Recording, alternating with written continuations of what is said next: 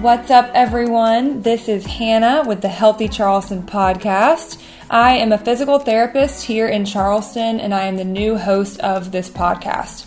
This podcast is meant to give you the correct health and fitness information, along with spreading awareness of all of the different health and fitness professionals here in Charleston.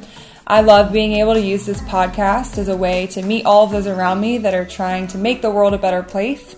And my mission as a PT is to educate people and to empower them to take ownership and control of their health.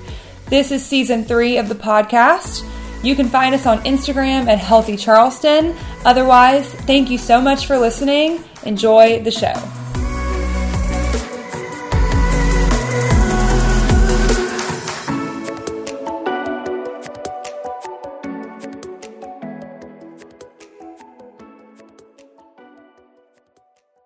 Hey, you.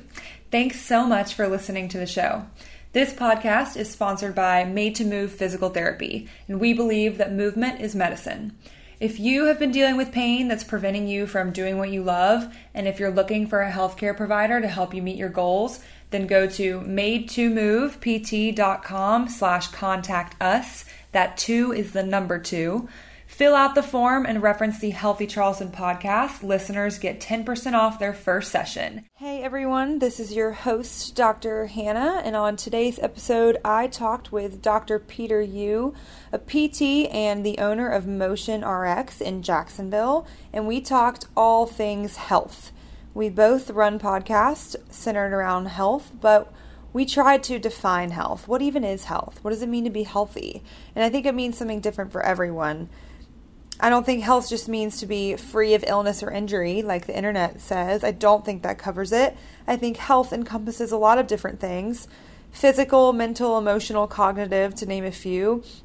At a basic level, you could say the 4 or 5 pillars are exercise or daily movement, nutrition, sleep, stress management, and I'm also going to throw in values, because a person's values will determine what they consider important, what they consider healthy versus unhealthy, what their goals are, and how they want to live their life. So I'm sure you all know people that are so healthy in one aspect that it causes them to lose the other aspects too. So it's complicated. They're almost doing healthy things in an unhealthy manner. On the topic of health, we obviously talked about how to live till 100, so stay tuned for that one. And we also spent a good amount of time digging into runners and running readiness, tests and ways to make sure you are quote-unquote ready for the demands of running. Some of the demands are running. So that was pretty cool to talk about. We talked about whoops. We talked about some of Peter's favorite things, some meal prep workouts. So everyone, thank you for listening and enjoy the show. Oh, what I was going to ask, like, where do you feel like you got a lot of your beliefs, your biases, like your treatment philosophy? Obviously, it's changed, like it molds throughout the years, but like that initial push, maybe in PT school or the beginning of when you started to be a PT. Yeah, for sure. I would definitely have to say Eves. Eves played a big impact on kind of how I, kind of treat today. He was the one who introduced me to clinical athlete. And when he did, man, I remember I would be sitting in class and I would just like be on the clinical athlete forum, like reading through a bunch of articles and stuff. I'm like, man, who's this Quinn Hennick guy? Like, oh man. And it's just like, yeah, him, who else? So I don't know if you remember, like back in their OG like podcast days, it was like him, Derek Miles, from Barbell Med. Yeah. And then I think Michael Ray. Yep. And it was, I just remember like, I would just spend like hours like listening to their podcast because they would be like busting all these myths on stuff, on different things that I believed in. I was like, what the hell? And it was just like really mind blowing on how, they presented the information and how they just, a lot of their treatment philosophies ended up like making a lot more sense than kind of like the stuff that we learned in school. Right. And I mean, just like growing up and like being around sports and whatnot, very, very much biased towards, strength and conditioning, much more so than kind of a lot of the manual therapy stuff. And so once I got introduced to that, then it kind of just like, all right, like this made complete sense.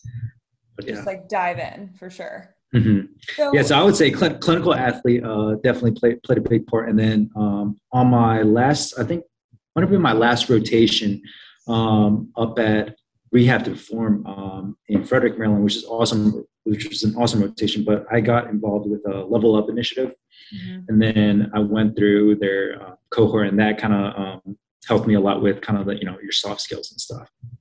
So it's funny because I hear a lot of people talking about clinical athlete and barbell medicine, and Eve also, like big people in this PT industry. But I also think it's important for you to know that like you paved the way for me to want to be at Made to Move, and then also for me to know about Level Up. And so like, it's cool. Like you get to view yourself like as a part of that pyramid, because I remember you posting about stuff and I was like, this seems cool. Like Peter's a cool guy. We believe the same things. I'm going to join this too. And then like it just continues down, right? Like the domino effect of how many like PT students now know about cash base, know about Level Up, like they know about these things, when we, like, you were probably one of the only people in your class to be like looking at clinical athlete in the middle of class. Yeah.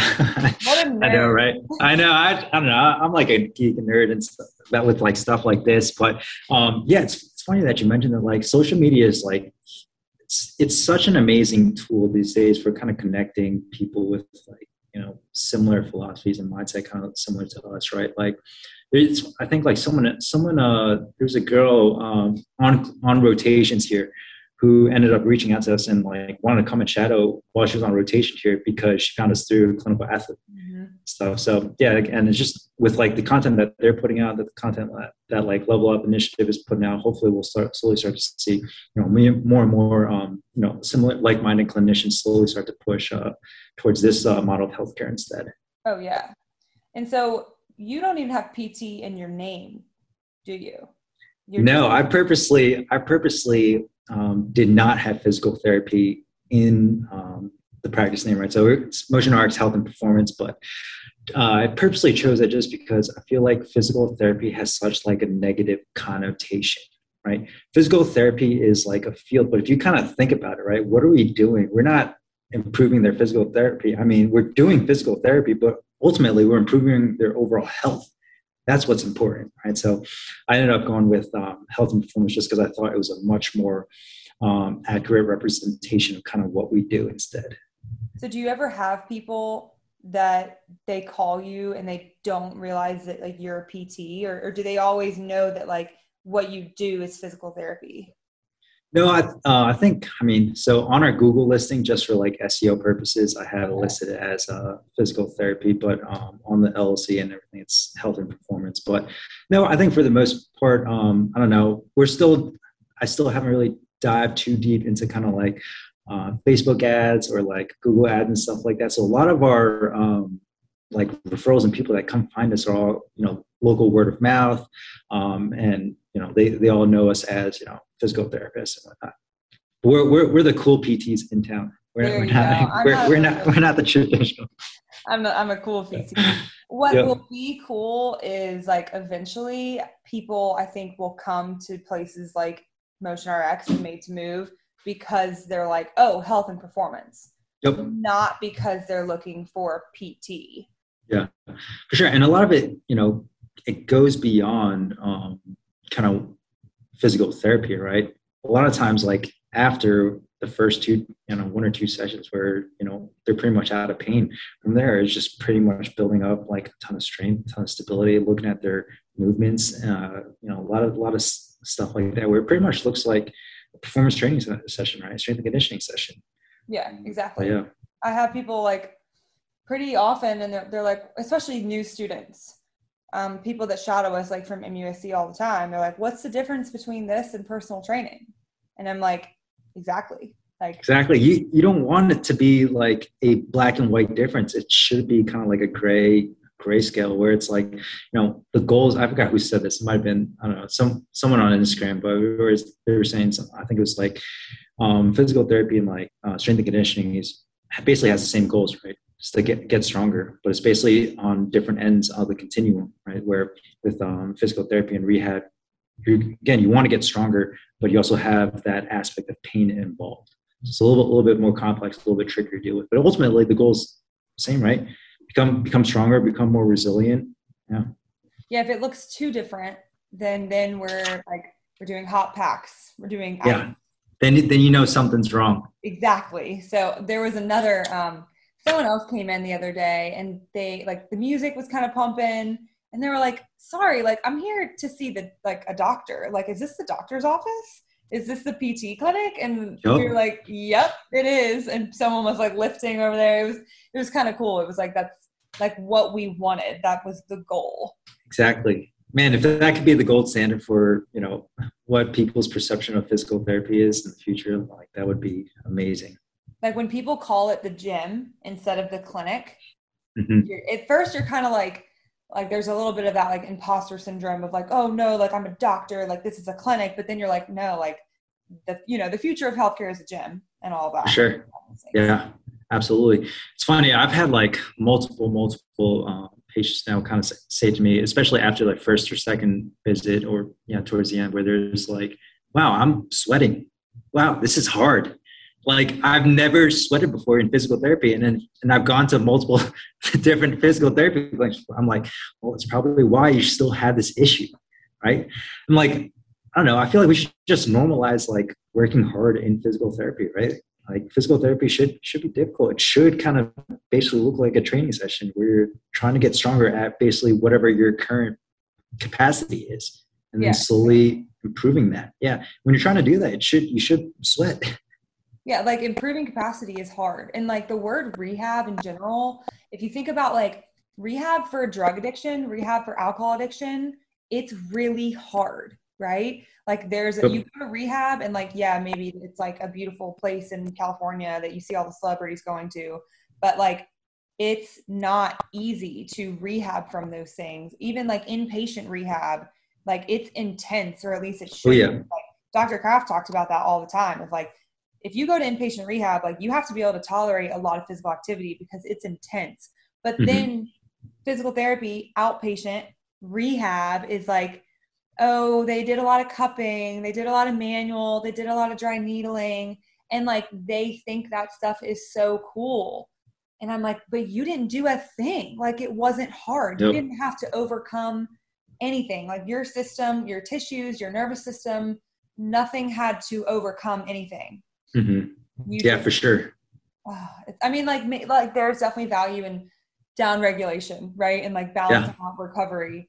But I would argue that more people need more intentional stress rather than intentional loading. Yep.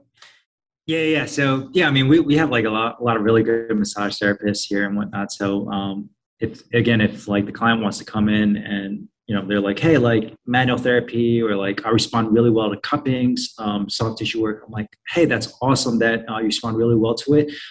Here is like the information of a really good massage therapist. Go to them for a full hour. And I kind of explain to them, hey, what is like what the effects of manual therapy are. It can be good for kind of short-term changes, but hey, if you're like looking to get back into like doing CrossFit or like running, like you need to increase the capacity of your tissues. So a lot of the stuff that's going to make like long-term changes is going to be through loading and exercise and stuff. And kind of again, once you kind of explain it to them like that, they're like, oh, okay, yeah, no, that makes complete sense. And both of us are very lucky to have like the full 1 hour with them, right?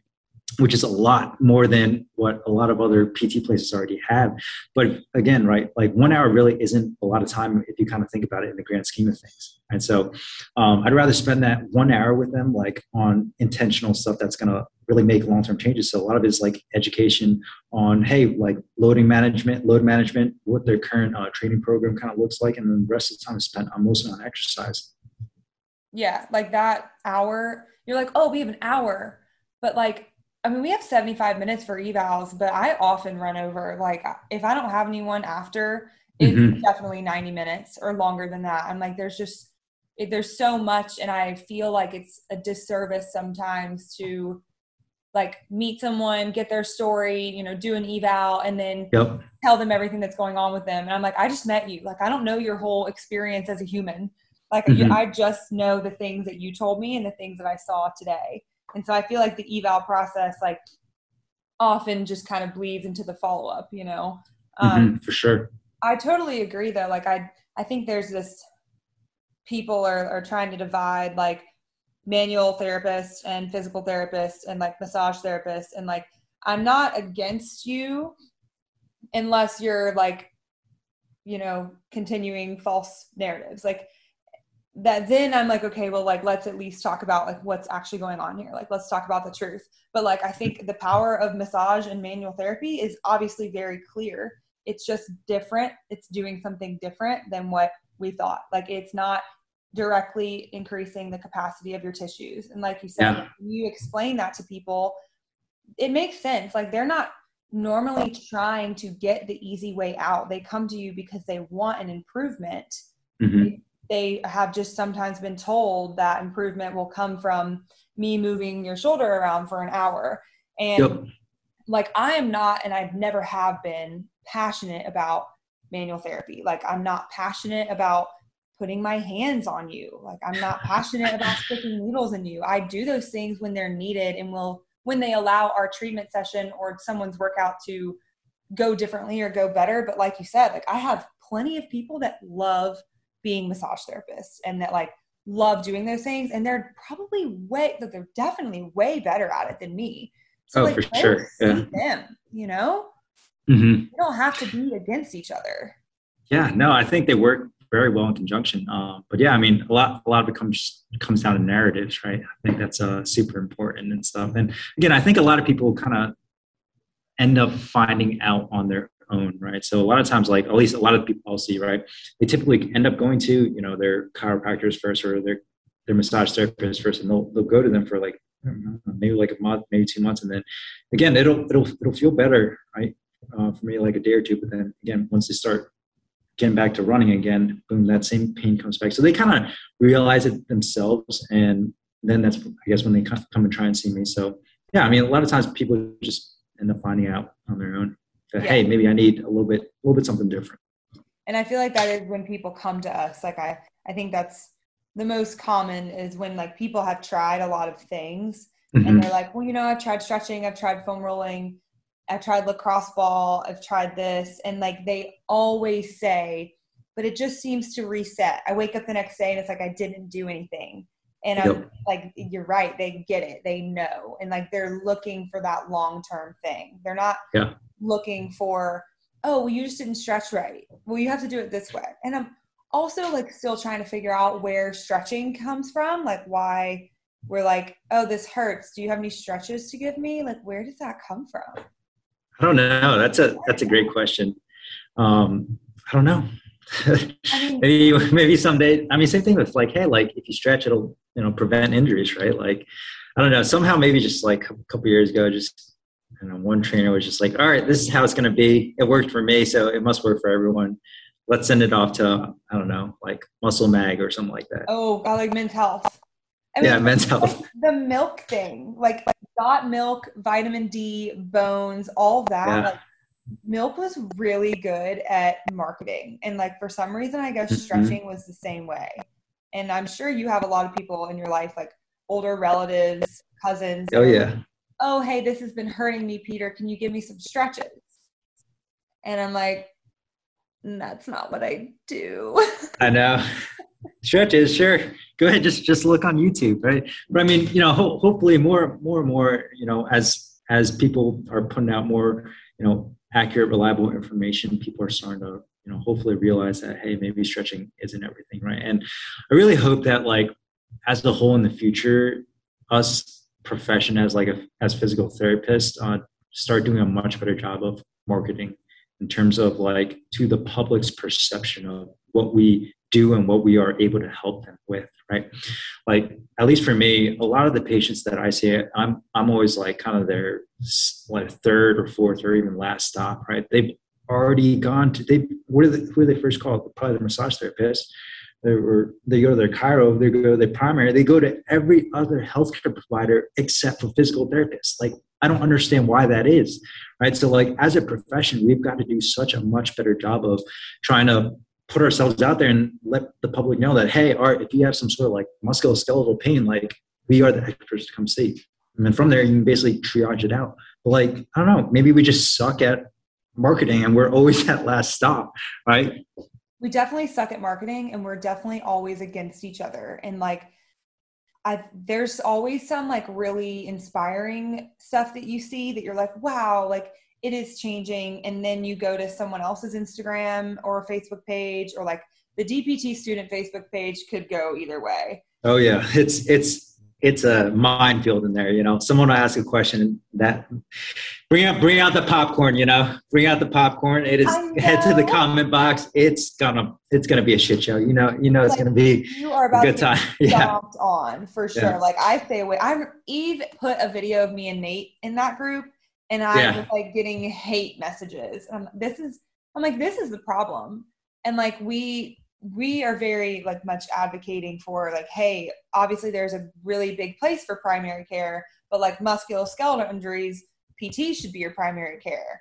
Yep. And for a lot of different reasons, but there are some primary cares that are like, no, don't do that. But also primary cares are slammed. Like, yep. Yes, we may have like a bit of a wait time, but it's way easier to get in to see your local PT than a dentist, than getting your hair done, than yep. getting on your primary care. Like if I make an appointment to see a primary care, it's probably 3 months later. And you can see us, you can call right now, and maybe we'll see you in a couple weeks. Like maybe if something opens, we'll see you next week, you know? Yeah. And like save yourself the rabbit hole, because by the time I am sitting across from them, they have seen this doctor, this chiropractor, this massage therapist.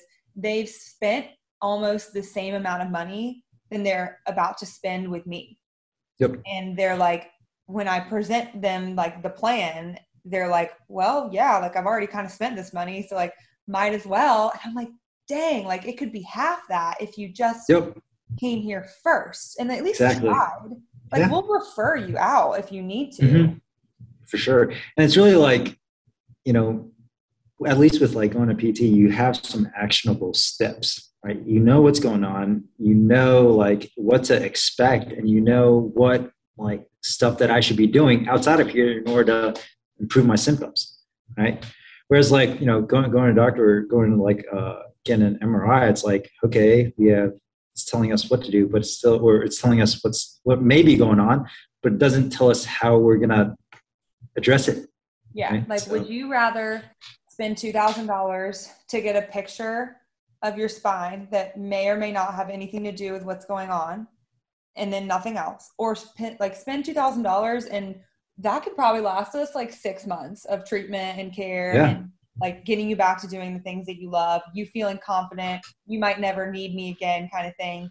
Or like I had someone yesterday who went to their doctor and the doctor did some things. It's always funny to hear people describe what they think happened, because they're like, oh yeah, like he moved my leg around, like he tested this and he tested that, and then he told me to go see a PT. Yeah, that's normally going to be the outcome. Like it's very rare that that's not the outcome of, hey, just go see a PT. But like, then he went to see a PT, but it was somewhere else, and he went twice a week. He had a high deductible. They did e-stim and ice. And I'm like, he was like, I just didn't want to pay for it anymore. I didn't feel like it was valuable. Well, hey, at least that person got sent to PT. Or I've heard like patients who just get sent home with like a steroid pack. Sent home with a steroid pack, and then, all right, here, take this, it'll help. And then like, it'll decrease their pain for maybe like 1 or 2 days. And then when they try and resume that activity, boom, right back at square one. Yeah. And then you do years of that, and you've just taken steroids for like everything. Mm-hmm. Yeah, it's again, right. It's very unfortunate with the current state of healthcare that we're in, but again, with like hopefully with social media and like more and more people with similar mindsets, just put more and more information out there. Hopefully, the public's perception of physical therapy slowly change. So, why do you think there's a negative connotation to physical therapy? Oh man, I don't know, honestly. I think it's just because of kind of how traditional physical therapy has been for so long, right? Like, all right, hey, I know I'm going to go in, get a massage, get a hot pack and ice pack, and then I might feel a little bit better. I'm going to do a couple, stretchy band exercises that may or may not help. But like, if you ask me, and like, I'm a CrossFit athlete, and like, I'm doing like 300-pound snatches or like 500-pound deadlifts, like, I probably wouldn't want to go to physical therapy because I wouldn't understand how that's going to help me with like my knee and stuff.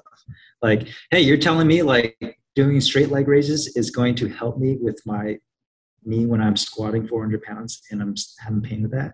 Like, no, like there's got to be something else, right? Because that, to me, that doesn't really make sense. So I don't know. It's just, maybe it's just the way traditional physical therapy has been for so long that people just maybe think that, hey, all right, this kind of seems like a BS intervention. I don't really know if I want to waste my time with it.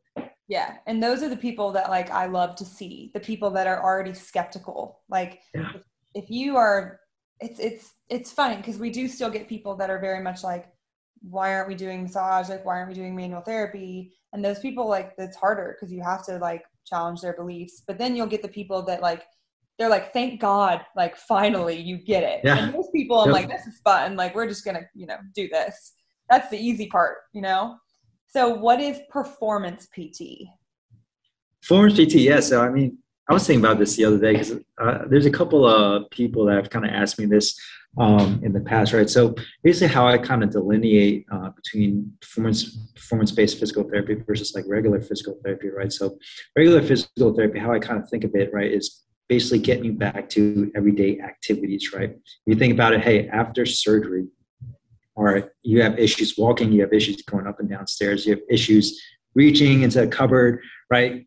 All right, we're going to get you back to that baseline and that's it, right? That's why they have all those like functional measure outcomes, right? Like, what are they called? I don't even remember those. Outcome Like LEFS. I don't know. What's like the upper extremity thing, upper extremity shoulder test. There's a back pain one. Oh, Yeah, exactly, right. And if you like look on those, like it's all very, very basic stuff. Hey, do you have shoulder pain with reaching behind your car? Do you have knee pain when you're going up and down the stairs, right? So it's all very basic ADLs. Whereas like, so again, once they kind of get you to that point, and once you meet all, once you're considered quote unquote functional, like insurance basically deems you unworthy of physical therapy. You're too good for PT, right? You passed, right? Whereas like with how I delineate, what sets us apart as performance physical therapy, right? All the patients that come and see us have performance goals in mind, right? That they aren't able to achieve right now. So, hey, I have knee pain I don't have any knee pain in my everyday life, but when I'm running, every time I run more than a 5K, I get knee pain. Every time I don't have shoulder pain in everyday reaching stuff, but every time I'm doing toes to bar or every time I'm doing snatches, something creeps up and I'm not able to do that, right? So that's basically kind of how I delineate it. But yeah, I don't know. What do you think? We're always trying to define it, like what is performance rehab? Like what is performance PT? Because it's such a spectrum, but like you said, it's not just a baseline. It's not just, I always say like, are you surviving or are you thriving? Like, because for me, and I think for most people don't care about pain until it prevents them from doing X, Y, and Z, especially when it prevents them from doing something that they love. Like, I think it's a really common narrative that people are like, I have pain with snatching, and honestly, I don't care if I ever snatch again. And then they're like, I don't really care because I don't like to snatch and I'm not going to snatch. And I'm like, okay, like I have pain cardio wise if I run more than 3 miles, but like, I don't really care. So like, I'm not going to work on that. Yeah. But if I had pain with snatching, I would work on that. And so I think it always just depends on the goal. What is their goal? Is the goal just to live a life pain-free? Because one, like that's not possible. That's not how we were made, because pain is protective and we're supposed to have pain. It's how are you always going to be better? Like, how are you always going to try to be 1% better? And when there's something that is blocking you that like you can't figure out, that I think is when people go to quote unquote performance PT. But most cash-based practices, especially like, talking to Eve, like everyone does performance PT. But I also see a lot of older people and their performing is being able to walk to Publix and back. Yeah, for sure. So it's just dependent on like, what is important to you in your life? What do you value? Because I think walking to Publix can be as hard as running 3 miles. It's Yeah, all about absolutely. For sure. but explaining that to people is tough, especially Yeah. people who are like, well, it's just walking. Mm-hmm. You can't really. Yeah. It's funny that you mentioned that. So I'm part of, do you know BNI? Do you know what BNI is? So No. BNI is it's just like a local networking group around the nation, right? So there's a local one here in Jacksonville, and I always tell them that I treat athletes, right? I treat athletes and active adults, and what I basically told, so, and every week you basically have like a little like 90-second or 60-second spiel to basically kind of talk about your business and kind of talk about what you do, right? So a couple of weeks ago, I basically made this told a story where it's like, hey, we treat athletes, right? But if you have a body, you're an athlete. Right? And I kind of gave them the example of 2 people that I saw literally back to back in like my caseload that morning, right? So one was like a pretty elite level, like Olympic trials marathon runner. Right, so super high end.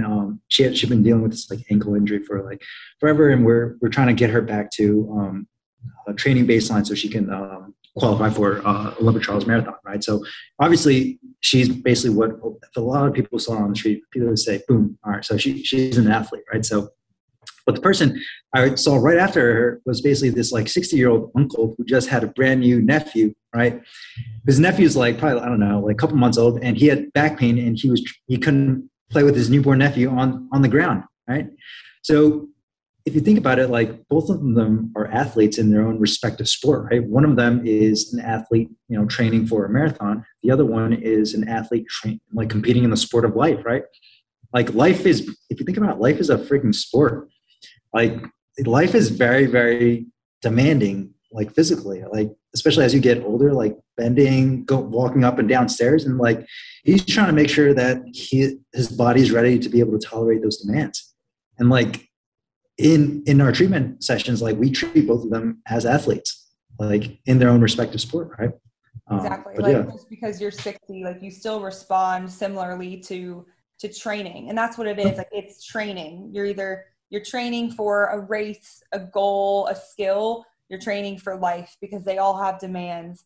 And I think there's a lot of people who, once you can't walk up and down the stairs and you can't pick up things and you can't walk, it feels really severe, right? Because it's like, well, I can't do these basic things. But when you show them, like, there are demands of walking. There are demands of running. There are demands of walking up and especially downstairs. And when you explain it to them of, hey, like you're not broken, again, like you're not broken, you're not fragile, but your body just needs to be able to meet these demands better. Like for you sure. view them as an athlete. And I think when you view them as an athlete, they will eventually start to view themselves as an athlete. Yep. Because absolutely. if the hardest part of your day is walking up and down the stairs, we have an issue. And I think, is it clinical athlete or ice physio? And are those the same thing? I'm still confused. Are you 1 rep max living? And I know exactly what you're talking about. That's ice physio. Yeah. I love that. Yep. Should never be 1 rep max living. Exactly. Like if you think about a CrossFit workout, you're taking a lot of things to fatigue, especially in a Metcon. Like let's say you have a chipper, like you are taking things to fatigue over and over and over again. And when we see people that do that all day, they just do crushing Metcons, they're new to CrossFit, like, fill in the blank, they start to have pain. It's like golfing, the same thing over and over and over again. So now imagine that it's not a Metcon, but it's just your daily life is the hardest thing that you do. And that is fatiguing. You have to rest. Like no wonder you're dealing with pain because your muscles are constantly being brought to failure. Yeah. And it's just like when you start to think about it in that way, it makes so much sense. And it's also pretty hopeful because we know that there's so much that we can do about it, but it's hard. It's going to be hard because you have to push your limits. And if walking is hard and you want walking to be easy, like I have a patient right now who has had endometrial cancer like 4 times. Oh no. And it's something that like keeps coming back and she wants to be able to walk and she knows walking is hard and it's going to be hard to get back to doing that. Yeah. But she's willing to be uncomfortable so that it eventually becomes comfortable. Like, remember your first CrossFit class? I'm sure you were like, oh my gosh, it was I still remember. I think it was like double unders, pistol squats, box jumps, and like farmer's carry. And like Oh God. I think I struggled with single unders, and don't like pistols. I think were just like basically single like sit to stand to box. I was like, holy crap, like this is tough. And like I went in with like I don't know, with like a pretty high ego, thinking like, all right, I'm pretty strong. Like well, I'll be straight. And of course, it was like a very gymnastic-y metcon. I was just got smoked by it. Yeah, like two very high skill movements. And yeah, the thing is with CrossFit, you don't just continue to do that workout once it gets comfortable. You now make it harder. And we always continue to make it harder so that it's never comfortable. Like training should not be comfortable because you're training so that everything else in your life is easy. exactly. Yeah. Kill a little comfort. Yes. Did you have to read that book too? I didn't have to. I chose to read it. Well, I didn't have to, but he sent it to us. Yeah. It's a fantastic book. Shout out Jared. For writing that book. But yeah, it was very, very excellent. Very insightful. But yeah, I mean, if you think about it, if like the hardest thing you have to do that day is just to kill a little comfort and like, I don't know, wake up a little bit earlier, then like, that's nothing, you know? Oh yeah. We read that. It was definitely not the best book to read right before bed because you're like pretty hyped. Like I know, right? Yeah. And then now I'm reading the Atomic Habits, James Clear. Oh, cool. Yeah.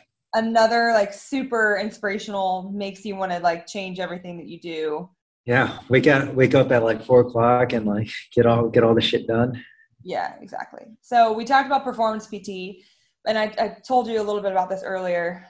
So we have the Healthy Charleston podcast, the Healthy Jack podcast. What is health? What does it mean to be healthy? Because I think there's a lot of different definitions floating around. Sure. What do you think? I don't know. I thought about this a little bit the other day, but I really think it kind of basically boils down to like four main pillars or concepts, at least that I would that we believe in a lot down here, right? So it really comes down to exercise and movement, nutrition, sleep, and stress, right? So I think if you can kind of really prioritize and really focus on those four different aspects and basically perfect it to the T, then I think that is a pretty good definition of what someone who's healthy can look like, right? So again, I don't know, what's like the World Health Organization's recommendations for exercise? I think it's like 275 minutes of, aerobic activity in a week or something like that. But again, right, if you're getting some sort of basic exercise in a week, I think or every single day, I think that's good. So I think it's like 2 times a week of like strength training. So I mean, yeah. And then nutrition, right? Like if you're eating, decently healthy foods, right? Like, some sort of protein, some sort of carbs, some sort of healthy fats. I think that'll be really good. Stress, hey, like, are we managing our life stresses? Like, right? Like life is pretty stressful. Life is hard. If we're able to kind of minimize it or know how to kind of compartmentalize it. Yeah. And understand, how to manage it really good. And then finally sleep, right? Like, hey, are we sleeping adequately enough, 7 to 8 hours, right? For me, that's for a lot of people that we see, at least a lot of them all have their exercise on lock and nutrition on lock, right? But sometimes sleep and stress are two factors that some people don't think about and can definitely benefit with improving on as well. Yeah, for sure. It's funny that you have. Can you hear me? Yeah, I think you lagged again, but I could hear you the whole time. Okay, cool. Can you hear me? Yeah, I can hear you. Did I lag? No, you're good. Okay. Yeah, I don't know. It's funny that you say that because like the 4 pillars or the 4 concept, like that's exactly what I had written down. Like it's exactly what we talk about. Oh, cool. Yeah, exactly. It's like the great minds think alike, right? No. Do you have intentional stress, aka like physical stress, exercise? And are you balancing that with sleep, stress, and nutrition? And like you said, people crush themselves in the gym all the time and they're like, oh, like I'm healthy. And then you can get into like relative energy deficiency and all those things. And you're like, well, you get to the point where now you're so obsessed with being healthy that you're actually unhealthy. So it's like, Yeah. can you actually ever achieve optimal health? And I think it changes throughout life. Sorry, go ahead. You're fine. Yeah. Go. Have you ever heard of the blue zones? No. So this is something that one of my guests actually brought up to me on one of our podcast episodes the other day, but it's called the 5 blue zones. So it's basically little pockets, 5 pockets around the world where those people have lived to be 100 or more. Right. So they went and studied these people and like basically was like, hey, like, why are these people living to be so old and stuff? So I think it's like the 5 different areas. It's like, I want to say like one of them's like Okinawa in Japan. One of the places is in like Costa Rica. The other place is in like Greece.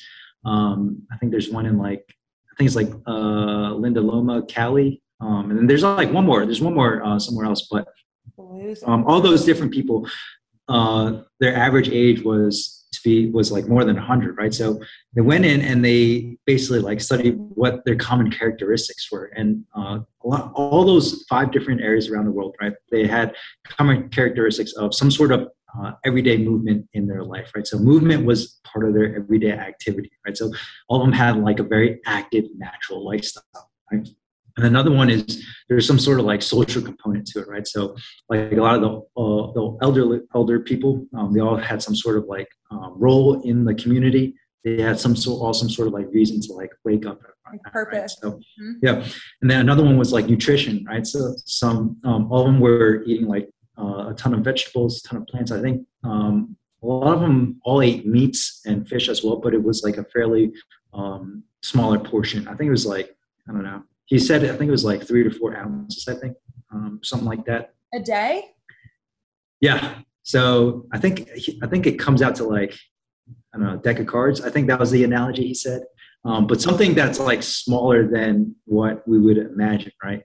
Yeah. And then another common characteristic that they had was some way to kind of downregulate their stress, right? So I think one tribe or one of those areas, they had meditation daily. Another tribe had some sort of daily prayers. Another tribe had some sort of like, I think it was like happy hour or something like that, right? Where they were just like, hanging out with their friends and like, drinking like some alcohol and stuff to kind of downregulate the stress. But if you kind of think about it, they're addressing all 4 of those different pillars, right? Get some sort of movement in, addressing their nutrition, their stress, and sleep. Yeah. And it makes me wonder, like, how much, I mean, we base, I think, a lot of our like health definitions on elite athletes. And I think there's an argument there that elite athletes are not healthy. Like, they're not overall healthy. Are they fit, and are they probably going to get, like, they're probably not going to have a cardiovascular disease or heart disease or obese. Like, they have a lot of those factors that keep them quote unquote healthy. But I don't know how to describe it, but I kind of look at it like a big circle, and like the closer you get to one pillar, so let's say it's like physical, emotional, relational, I think environmental, nutrition, there's all these different pillars. The closer you get to one thing, the farther you get everywhere else from everything else. And I think Matt Frazier was actually a really good example of that. And he talked about that, of every part of his day was centered around his workout and my performance, and to the point where he didn't have a lot of time with his fiance or wife or whatever, Sammy, his family. He just had to focus on performance. And that was short-lived. Like, although he's won 5 years in a row, like he is ready to not have to do that anymore. And it's almost like, how long can we fly that close to the sun? But like, you would never argue that Matt Frazier's not healthy or that he wasn't healthy, but it was all centered around one aspect of health. And so you look at the blue zones, and they aren't necessarily going to the gym to learn how to do a toast bar or to snatch or Yeah. to gain muscle. It's just a part of their life that they're moving. And they also, it's not just like the physical, they are touching on the relationship aspect, the cognitive, because they are doing something that makes them feel fulfilled. And they also are surrounded by people that care for them. Yeah. And it's like this like basic definition of health is not that you have to be an elite athlete. Mm-hmm. There's also some people, and the definition, when you just look up what is health, it's free of illness or injury. And if you right now went outside and somehow broke your ankle, or in the gym you did something and you tore your tricep, like, I wouldn't consider you unhealthy, but I think some people would, and they would say, oh, like, health means that you need to be able to meet your demands. Like, I don't know how into soccer you are. I'm only into it because Elliot tells me a lot. And a player on Saturday for Denmark, I believe, all of a sudden just collapsed. Oh, geez. I'm not really on the field or during a game. Like, the best player just collapsed. Is he healthy? Like, was he healthy? But he was super fit. Like, I'm sure he had all the people in the world telling him what to eat and how to train, but he collapsed on the field. And like, I think it yeah, it just keeps lagging. It's okay. Can you hear me now? Yeah, I can hear you. Can you hear me? Yeah. It just made me think about, like, what is health? And you did the L1, right? Yeah. So there's illness, there's wellness, and then there's fitness. And it's like, if you're just doing like wellness, then you're closer to illness. If you're doing fitness, then you're further away from illness. And like, if you just are healthy, is that surviving or is that thriving? So I don't know. The blue zones is super interesting. I need to look more into that. Yeah, look it up. I think there's like a TED Talk on it as well. But yeah, I really like the analogy of what you gave with the circle, right? Where you kind of need like a fine balance of all four of those. And if you kind of start drifting a little bit too close to kind of one end, then you slowly start to see those other aspects of your life start to suffer a little bit. But yeah, it's really, really interesting that you made that analogy about athletes and stuff. I mean, it makes sense that like, if you kind of look at them like, hey, they're super healthy and stuff, but they kind of have to maintain that certain level of performance because it's their job, right? If they don't do that, then they're basically out of a job. So they have some sort of like almost like high pressure or stress to kind of maintain that certain, level of health, right? It's their job. Like, it's not, and it's like, it's so focused on one pillar. It's almost like if I were to, like, we never do this, but think about like if I just focused on sleep and I don't do anything else but sleep, or like if I don't do anything else but pay attention to what I'm eating, and I get super granular with it. I know how many grams from fat and protein and carbs, and I don't move, I don't have relationships, I don't do anything that makes me feel fulfilled, and I don't sleep because I'm just busy planning my macros. Like, you're like, that's unhealthy. But yet we can do that with physical activity, and for some reason it's still healthy. Mm-hmm. Have you read any of the like precision nutrition certification books? I have not. So there's what is it called? Orthorexia is like the obsession of being healthy. And I think it's relevant because I think obviously like a lot of people that listen to this podcast are interested in being healthy. It's like, so it's an unhealthy focus on eating in a healthy way. It's pretty much, and like Nate and I took the quiz one day too, and we were like, oh God, like an obsession with doing things that are considered healthy to the point where they become unhealthy. Yeah. Of like, is your life centered around lifting, training, and eating to the point where you sacrifice all these other things? So it's just like this spectrum of like, you're not healthy, and then you start doing all these things that are healthy, but then if you go too far, now you start to lose other aspects of your life. Has that ever been something that you've struggled with? It's something that I've kind of witnessed myself. So I had a really, really good friend back in college, right? So every single time we would go out to, so he was like all about macros and everything. So he would count his macros. And so every time that we would go out to eat, he would always bring his, what do you call it? Like the little weigh, you know what I'm talking about? The thing that you weigh. Yeah, the scale. He would bring his scale with him out to eat with us. And he would basically measure everything that like was given to him just to make sure it fit his macros, right? And that I think is kind of like every single time we go out, we would always make fun of him for it. But I mean, one would see it as very, very disciplined, right? Towards his craft and his goal, I guess, of competing in bodybuilding. But again, others may not see it as that healthy or that okay, right? Because again, it may be kind of interfering with, like for me, that's something that I would never do, just because I think it's too tedious and whatnot. But yeah. Yeah, like it's a healthy behavior performed in an unhealthy manner. Like, yeah, you want to know what you're eating, but also you go to a restaurant, you don't know what they've put in this either. Yeah. And if you're going to a restaurant, you're going to enjoy the food and to enjoy the company. And if you're not letting yourself enjoy that, then can you say that you're healthy? For sure. And I mean, like, I don't know. I think I would like basically what I do, right? I work out like five to 6 days a week. But usually every Friday or Saturday, like always go out to eat with some friends and we'll always have drinks. And I always drink every Friday night and Saturday night. And do I think alcohol consumption is bad?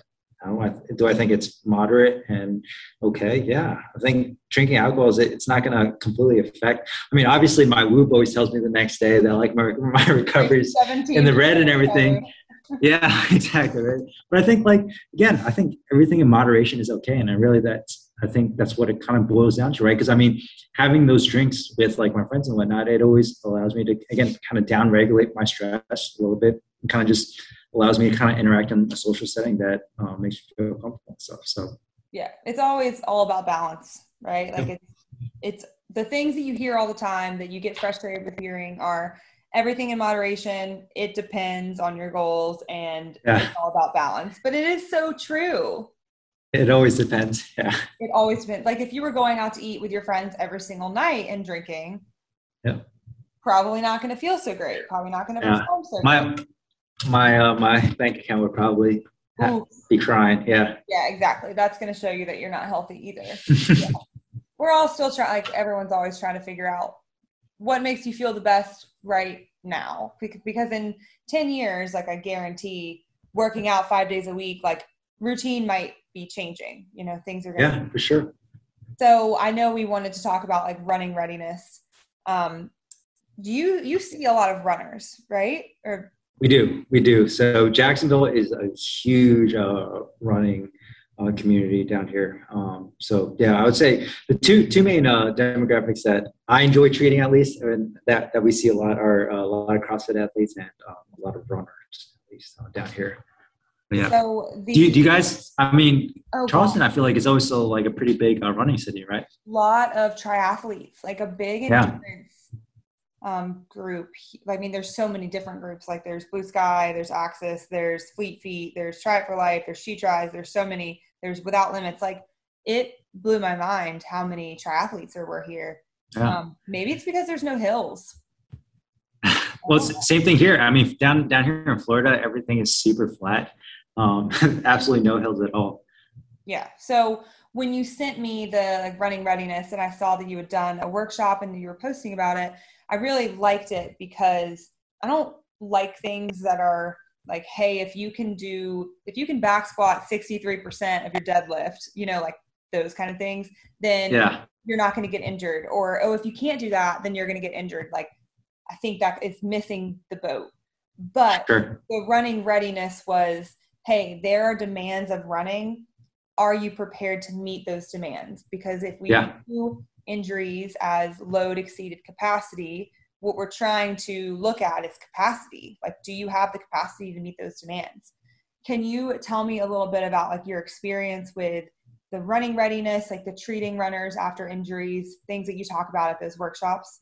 Yeah, absolutely. So, I mean, running readiness is basically just like a battery of different exercise tests, right? So it basically looks at like every lower extremity joint pretty much, right? So calf raises, right? I think one of them screening out for like the ankle and the calf is like, hey, can you do 25 single leg calf raises at 30 beats per minute, right? So we know, hey, running is a pretty impactful activity, especially for the ankles and stuff. Like, hey, do you have the basic strict strength for that there? I think another one's like 30 seconds of continuous pogo. Pogo hops on one leg. Stick? No, pogo is just single leg hopping in place. I thought that you need, because it's a pogo stick. Yeah, like, yeah. Okay, I'm going to have to go get a pogo stick. No, that's too funny. Can you imagine? Yeah, hey, I'm going to need you to hop on this and just let me see your balance and jump on it. I've been missing out on this. I need to go get a pogo stick. Yeah, so 30 single leg pogos on one leg, right? So again, just looking at, hey, plyometric demands at the ankle as well as maybe the knee and hip, right? Are you able to tolerate that? And then another, like, and then you also have like single leg glute bridge hold, looking at just like, glute max strength. A lot of it's all kind of unilateral testing versus the other side. Another one's like single leg heel tap at like same thing, 30 beats per minute off like a 6-inch height. Side plank, right? Hey, can you hold the side plank? And then, yeah, really just depends kind of, hey, what can your tissues tolerate, right? If you're able to do this, then technically you should be able to, to some certain degree, tolerate basic running. Again, another prerequisite to running I like to see is, hey, can you skip, right? Mm-hmm. Skipping is just like a very, people think of it as a very like childish activity, but if you think about it, it's basically, again, very low level impact compared to running, but some sort of like plyometric demand. But again, well, a lot of it with these tests, it really depends, right? Like people are gonna, like, especially these like advanced runners that we see, these high elite level runners where maybe they're only getting pain after 5 or 10 miles. Like all of them are gonna pass these tests like super easy. But again, do they still have pain? Yeah.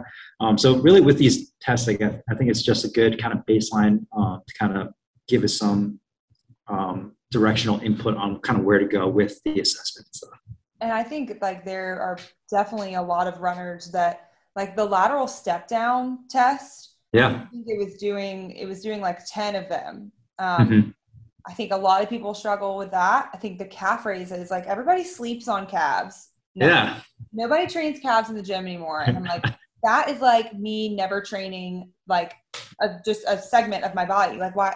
It's the whole lower leg. Like obviously there's other muscles there, but I do think it is beneficial, almost even just like help organize what this person needs to focus on. And it shows them that they need to focus on unilateral work and single. Absolutely. Leg. And like the good thing about all these battery tests is like the test itself becomes an exercise.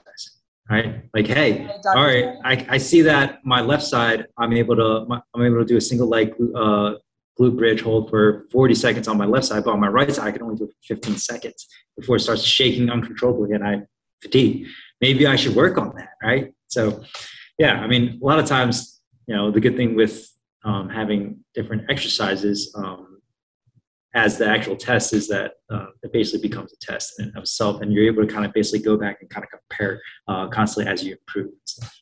So have you ever, like when you go to these workshops and you do these tests and people, like, are there ever people that just completely fail all of them, but they for sure. They have no pain. They're totally fine with running. Like, yeah. They've just, absolutely. They're so durable that you're like, okay, well. And that's like the beauty of like the human body, right? Like the human body is just freaking incredible and adaptable. Like you have these quote unquote, like, hey, technically you should be able to do these things before you run, right? But at the same time, you have plenty of people out there who are running completely pain-free and say, they may not be able to get all 25 single leg calf races. Like, hey, can we improve on that? Yeah, absolutely. Like, but is it absolutely necessary for you to be able to meet all 25 before you start running again? Probably not. Right. So again, it all kind of comes down to, it depends, right? As we kind of talked about before, it always depends on that one single person, as well as kind of, different factors that are involved with their activity and lifestyle. Yeah. I think it all goes down to, like, we have adapted to the stresses that are placed on us, because I have someone right now who cannot stand on one leg to save his life. And he has been running 10, 15 miles forever. I mean, he's like in his 60s. Like now he's starting to run into some pain, no pun intended, because of some like volume changes, life changes, things like that. But I can't say, oh, hey, it's because you can't do this that you have pain, because he's been doing it his whole life and has not been having pain or like not been having injuries. So there's no prevention and there's no protection, right? Like we're not, I don't know. I say that and then I'm like, I think you can build a resistant armor, a buffer. Like you can be resilient, you can be more durable, you can handle more, but you can't completely bulletproof. No, it's a very catchy, that term bulletproof. It's very, very catchy. But yeah, if you kind of think about it, right, all we're doing is basically building up a buffer zone, right? Building up our kind of armor to prepare us for whatever activity that you're gonna go for. But again, right, life is super unpredictable. You're gonna like, I could do all the calf raises I want in the world. If I go out and like step in some pothole that I'm not expecting, I'm gonna sprain my ankle. Right. That's basically what happened to me the other day. It's super embarrassing. Like I was, it was like, I don't know, like 5 a.m. I was coming down the steps. I was like just rushing down, trying to make the 6 a.m. CrossFit class. And like, I was rushing down, missed time the last step. And I literally fell on my ass. It was super embarrassing. It hurt. I straight up crushed my tailbone. I was so sore, for like the whole day, and I was basically hobbling around and limping. And like, do I think I do a pretty good job of kind of, building on my capacity with like all the knowledge I know? I think, yeah, for sure. But again, right, like, can I completely prevent like an ankle sprain for the rest of my life? No, like shit's gonna happen. I mean, again, with like building up buffers and whatnot, you end up having like a pretty fast turnaround, right? Mm-hmm. Because I've kind of, built up the strength. Like basically in like 1 or 2 days, I was able to, walk around normally again. I was able to do like a calf raise. I was able to start skipping and start jogging again. Yeah, I was pretty pissed. So I've been doing a couple of track workouts with some of the local running groups, and like it's just been something that I've been getting into like the past like 2 or 3 months. And like I track workout that night, and I was so bummed that I couldn't go because of my ankle. But yeah, I mean, I was able to go the next week, so yeah, I mean, with like kind of building up your buffer and stuff like that, you just have a much faster recovery time as well, even though you aren't able to completely prevent injuries. But you did prevent a bone from breaking. Like your bone density is strong enough, your tissues are used to load, you don't have osteoporosis, so I think it's not just like building a buffer, it's like, how does your body respond? How do you respond physically and mentally once you do get injured? Like if I'm doing Murph and then all of a sudden a couple pull-ups feel super off, like what do I do in that moment? What happens next? What happens the next couple of days? I think that part is what separates people. Like that is what defines what the injury is going to look like. Obviously, like you break a bone, things like that. But I think you could have prevented that. Like if an 80-year-old with osteoporosis fell like you fell, it would be bad. It would be really bad. It would be over. Yeah. So we talked about the 4 pillars. And before we go, I want a little bit of Q&A. So we're talking about like intentional physical stress, sleep, stress, nutrition, and then maybe just some like down regulation recovery. So what is your preferred intentional physical stressor? For me, myself, I would definitely have to say CrossFit. Obviously. Yeah, I mean, obviously, I think all forms of exercise are good. People do yoga, people do Pilates, and I think that's perfectly fine. Do whatever exercise you enjoy the most. But for me personally, I enjoy CrossFit. I enjoy being in that, class with all the other people where I don't really have to think. I just do the programming. It's fun. Yeah, it's fun doing snatches. It's fun doing clean and jerks. It's fun learning gymnastics. Like I still remember like the first time I got a bar muscle up and like a couple toes to bar. Like it was really awesome. Yeah, I definitely have to say CrossFit. Plus, yeah, I mean, you can always just push yourself to be a little bit better every single workout, right? Push yourself a little bit harder. So, yeah. You have to be a little vulnerable to be like learning new skills, getting better at things. What about your preferred, like your favorite food? It doesn't have to be like, what do I do to eat healthy? But like your favorite thing to eat. My favorite, I would definitely have to say dim sum. I freaking love dim sum. Dim sum, and I would have to say, do you know what soup dumplings are? Yes. Oh my God. I went on my rotation in San Diego. I went Yeah, there. Oh my, I like so good. I forgot what it was called. I have it on Instagram. So yes, yeah, amazing. soup dumplings are phenomenal. Man, I just listen, and then I would have to say Korean barbecue. Korean barbecue is really, really good as well too. Those three things I could probably eat like I don't know on a daily basis. Is it the healthiest for you? No. Do I always feel like shit afterwards because I want to just like take like a 2 hour nap afterwards? Yeah, for sure. But is it worth it? Yeah, I think so. For sure. On that note, what's your preferred way of like recharging? Recharging. What's Peter's U time? Peter use time. My time. I Yeah. don't know. I kind of just like. I mean, living in Jacksonville, right by the beach. So I kind of just like going to the beach and just kind of laying there and there. What do you call it? Rotting away in the sand on the beach? Rotting away. Right? Oh my God. Yeah, where I just lay there and just not do anything and stuff. I don't know. That's always really fun. It's always Usually Sundays I try and not do anything. Usually Mondays to Saturdays I'm always like 5 a.m. to like 7 p.m. I'm always just constantly doing something. But yeah, usually Sundays I try not to do anything at all. Just to kind of reset. Give myself a little time to recharge and stuff. Yeah. And then sleep. What does Whoop say about your sleep? What's I your sleep. average hours? I would have to say 7. I really, really try and get 8 on like the weekends, but I've been averaging about 7 uh, hours. Yeah, Whoop is. Do you like Whoop? So I had it, I got it like 2020. And then I wore it for 6 months and then I got sick of it. I was like, this isn't helping me anymore. Like it would just tell me that I should feel bad on the days that I did feel bad, like that kind of thing. But then Yeah, I started wearing it again because of the new like diary features, how it's like way more broad now on the yeah, site. hmm And the sleep thing, like I knew I was in bed for 8 hours, but I knew I wasn't sleeping for 8 hours. yeah. It tells you the disturbances and all that. I know. I'm like, Yeah. shoot. And like just practicing what I preach. If I'm telling active people that they need to get 9 hours of sleep and I'm getting 7.5, like, I Oh need, my God, 9 hours! I I would die know for that. that's what they I would say though, love you that. know? But Yeah. the one thing that I've been working on, like what I've noticed is not great for me is deep sleep. It should be Huh. 2 hours and I get like 45 to an hour regularly. How do you? And what does it tell you about like how do you improve on that? How do you optimize your deep sleep? You go to bed earlier because it's the Okay. thing that like, it's the most restorative deep sleep. Oh, it's between 12 and 2, right? I think.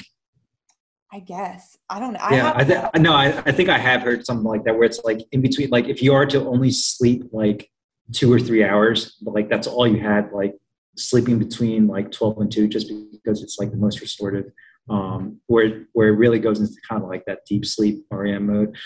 Those are like the two most important hours apparently. yeah. So that, do you like Whoop?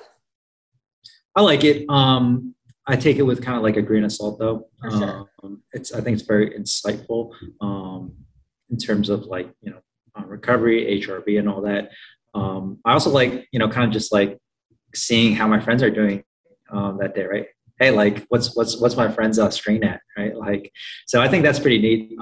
But what I was talking about this on another podcast the other day, where it's like I don't like how it only calculates strain as like how high your heart rate is, right? So with like aerobic activities, like if like for example you only have like a strict strength day, or like you're only doing weightlifting where you're resting 2 or 3 minutes in between your sets, like I've done that a couple times and like my strain will only be like 4 or 5, but I feel Yeah. super taxed after. Like Yeah. me deadlifting heavy with like 2 or 3 minutes in between is very fatiguing. Yeah. Like, how are you going to tell me my strain is only like 4 or 5, right?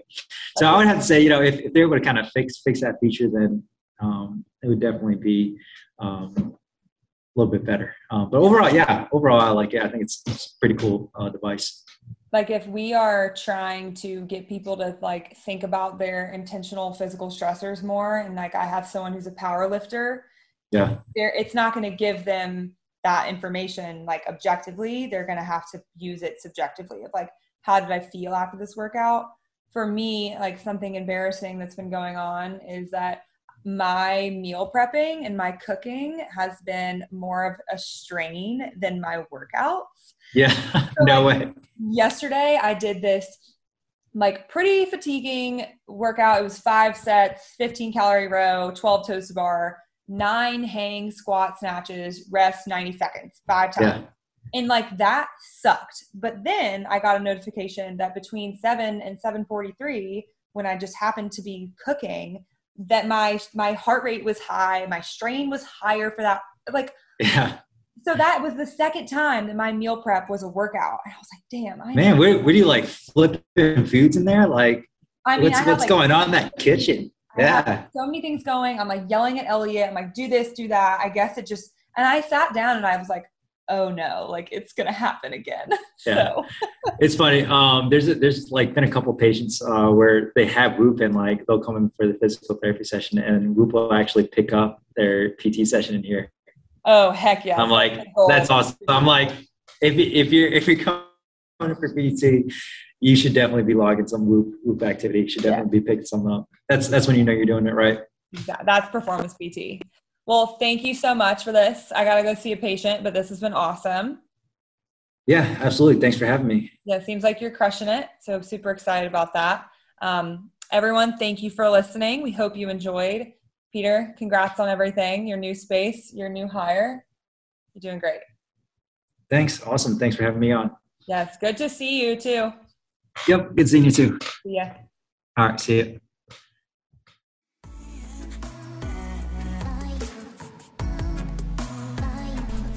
Thank you so much for joining us, everyone. We hope you enjoyed this episode. Head on over to Instagram, find us at Healthy Charleston, leave us a review on iTunes. If you ever have any topics you want us to talk about or guests you want to bring on, feel free to DM us.